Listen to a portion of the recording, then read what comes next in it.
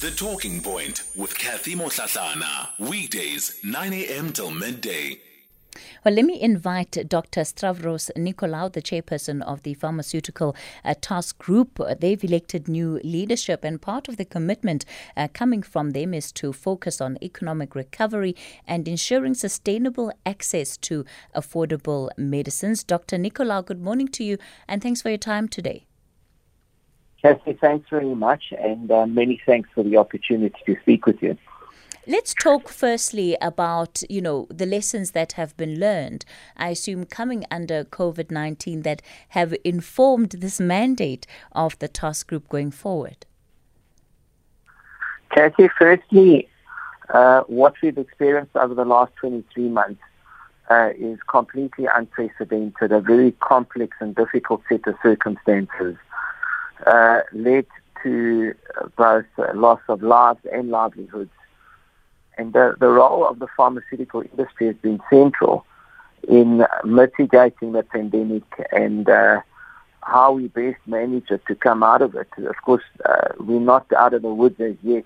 Many people are saying we're in an endemic phase. We're not as yet in an endemic phase. There might be positive signs that we're headed off in that direction. But we still need to continue managing the pandemic now. The role of the pharmaceutical industry has been critical in how we've managed the pandemic thus far, not only in terms of vaccines, and of course we know that COVID vaccines are the most effective instrument we have available in saving both lives and also critical people that become critically ill, but vaccines also allow us to open up the economy, and I don't have to remind anyone about the economic impact that the pandemic has had. So in short, the role has been both prophylactic in terms of making vaccines available. As you know, we've administered over 32 million doses of COVID vaccines in South Africa, and also a new suite of drugs, and some of the older ones that have been repurposed have been used to treat those patients in ICU settings that have been critically ill. So what does the Pharmaceutical Task Group, what would you want to be able to do differently? I think this speaks to the posture and the position that the President has taken in SONA vis-a-vis economic recovery or economic reconstruction and recovery. Now, of course, the pharmaceutical industry is a part of broader business in South Africa. And I think the role that we have to play in the economic reconstruction and recovery is threefold. Firstly, we need to continue playing an ongoing role in managing the pandemic so we don't have the emergence of subsequent variants or what we call upmutating of the virus, that we are able to mitigate further lockdowns and we keep the economy flowing. So we have a very important role. You can't imagine any economic recovery if you're going to be going back into lockdown. So that's the first thing. The second thing is a healthy nation leads to a productive labor force in a country. So what we've seen during COVID is many other, particularly chronic diseases, have been neglected, whether it is HIV or high blood pressure, hypertension, cardiovascular diseases. So I think we're going to have to manage a fallout of some of the neglect that took place during COVID, because understandably there was a prioritization towards COVID. So we're going to have to step up and manage those chronic conditions so that we keep the workforce alive and productive in our country. Then the third and very important final area is a number of key sectors have been identified as critical for investment and growth in our country. And of course, the pharmaceutical sector is one of those critical sectors that has been identified. So the industry has made various investment commitments.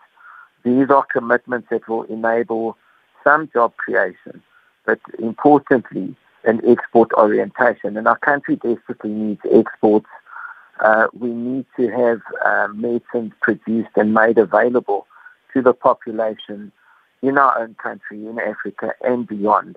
So it does provide a stimulus opportunity for economic growth, does the pharmaceutical sector.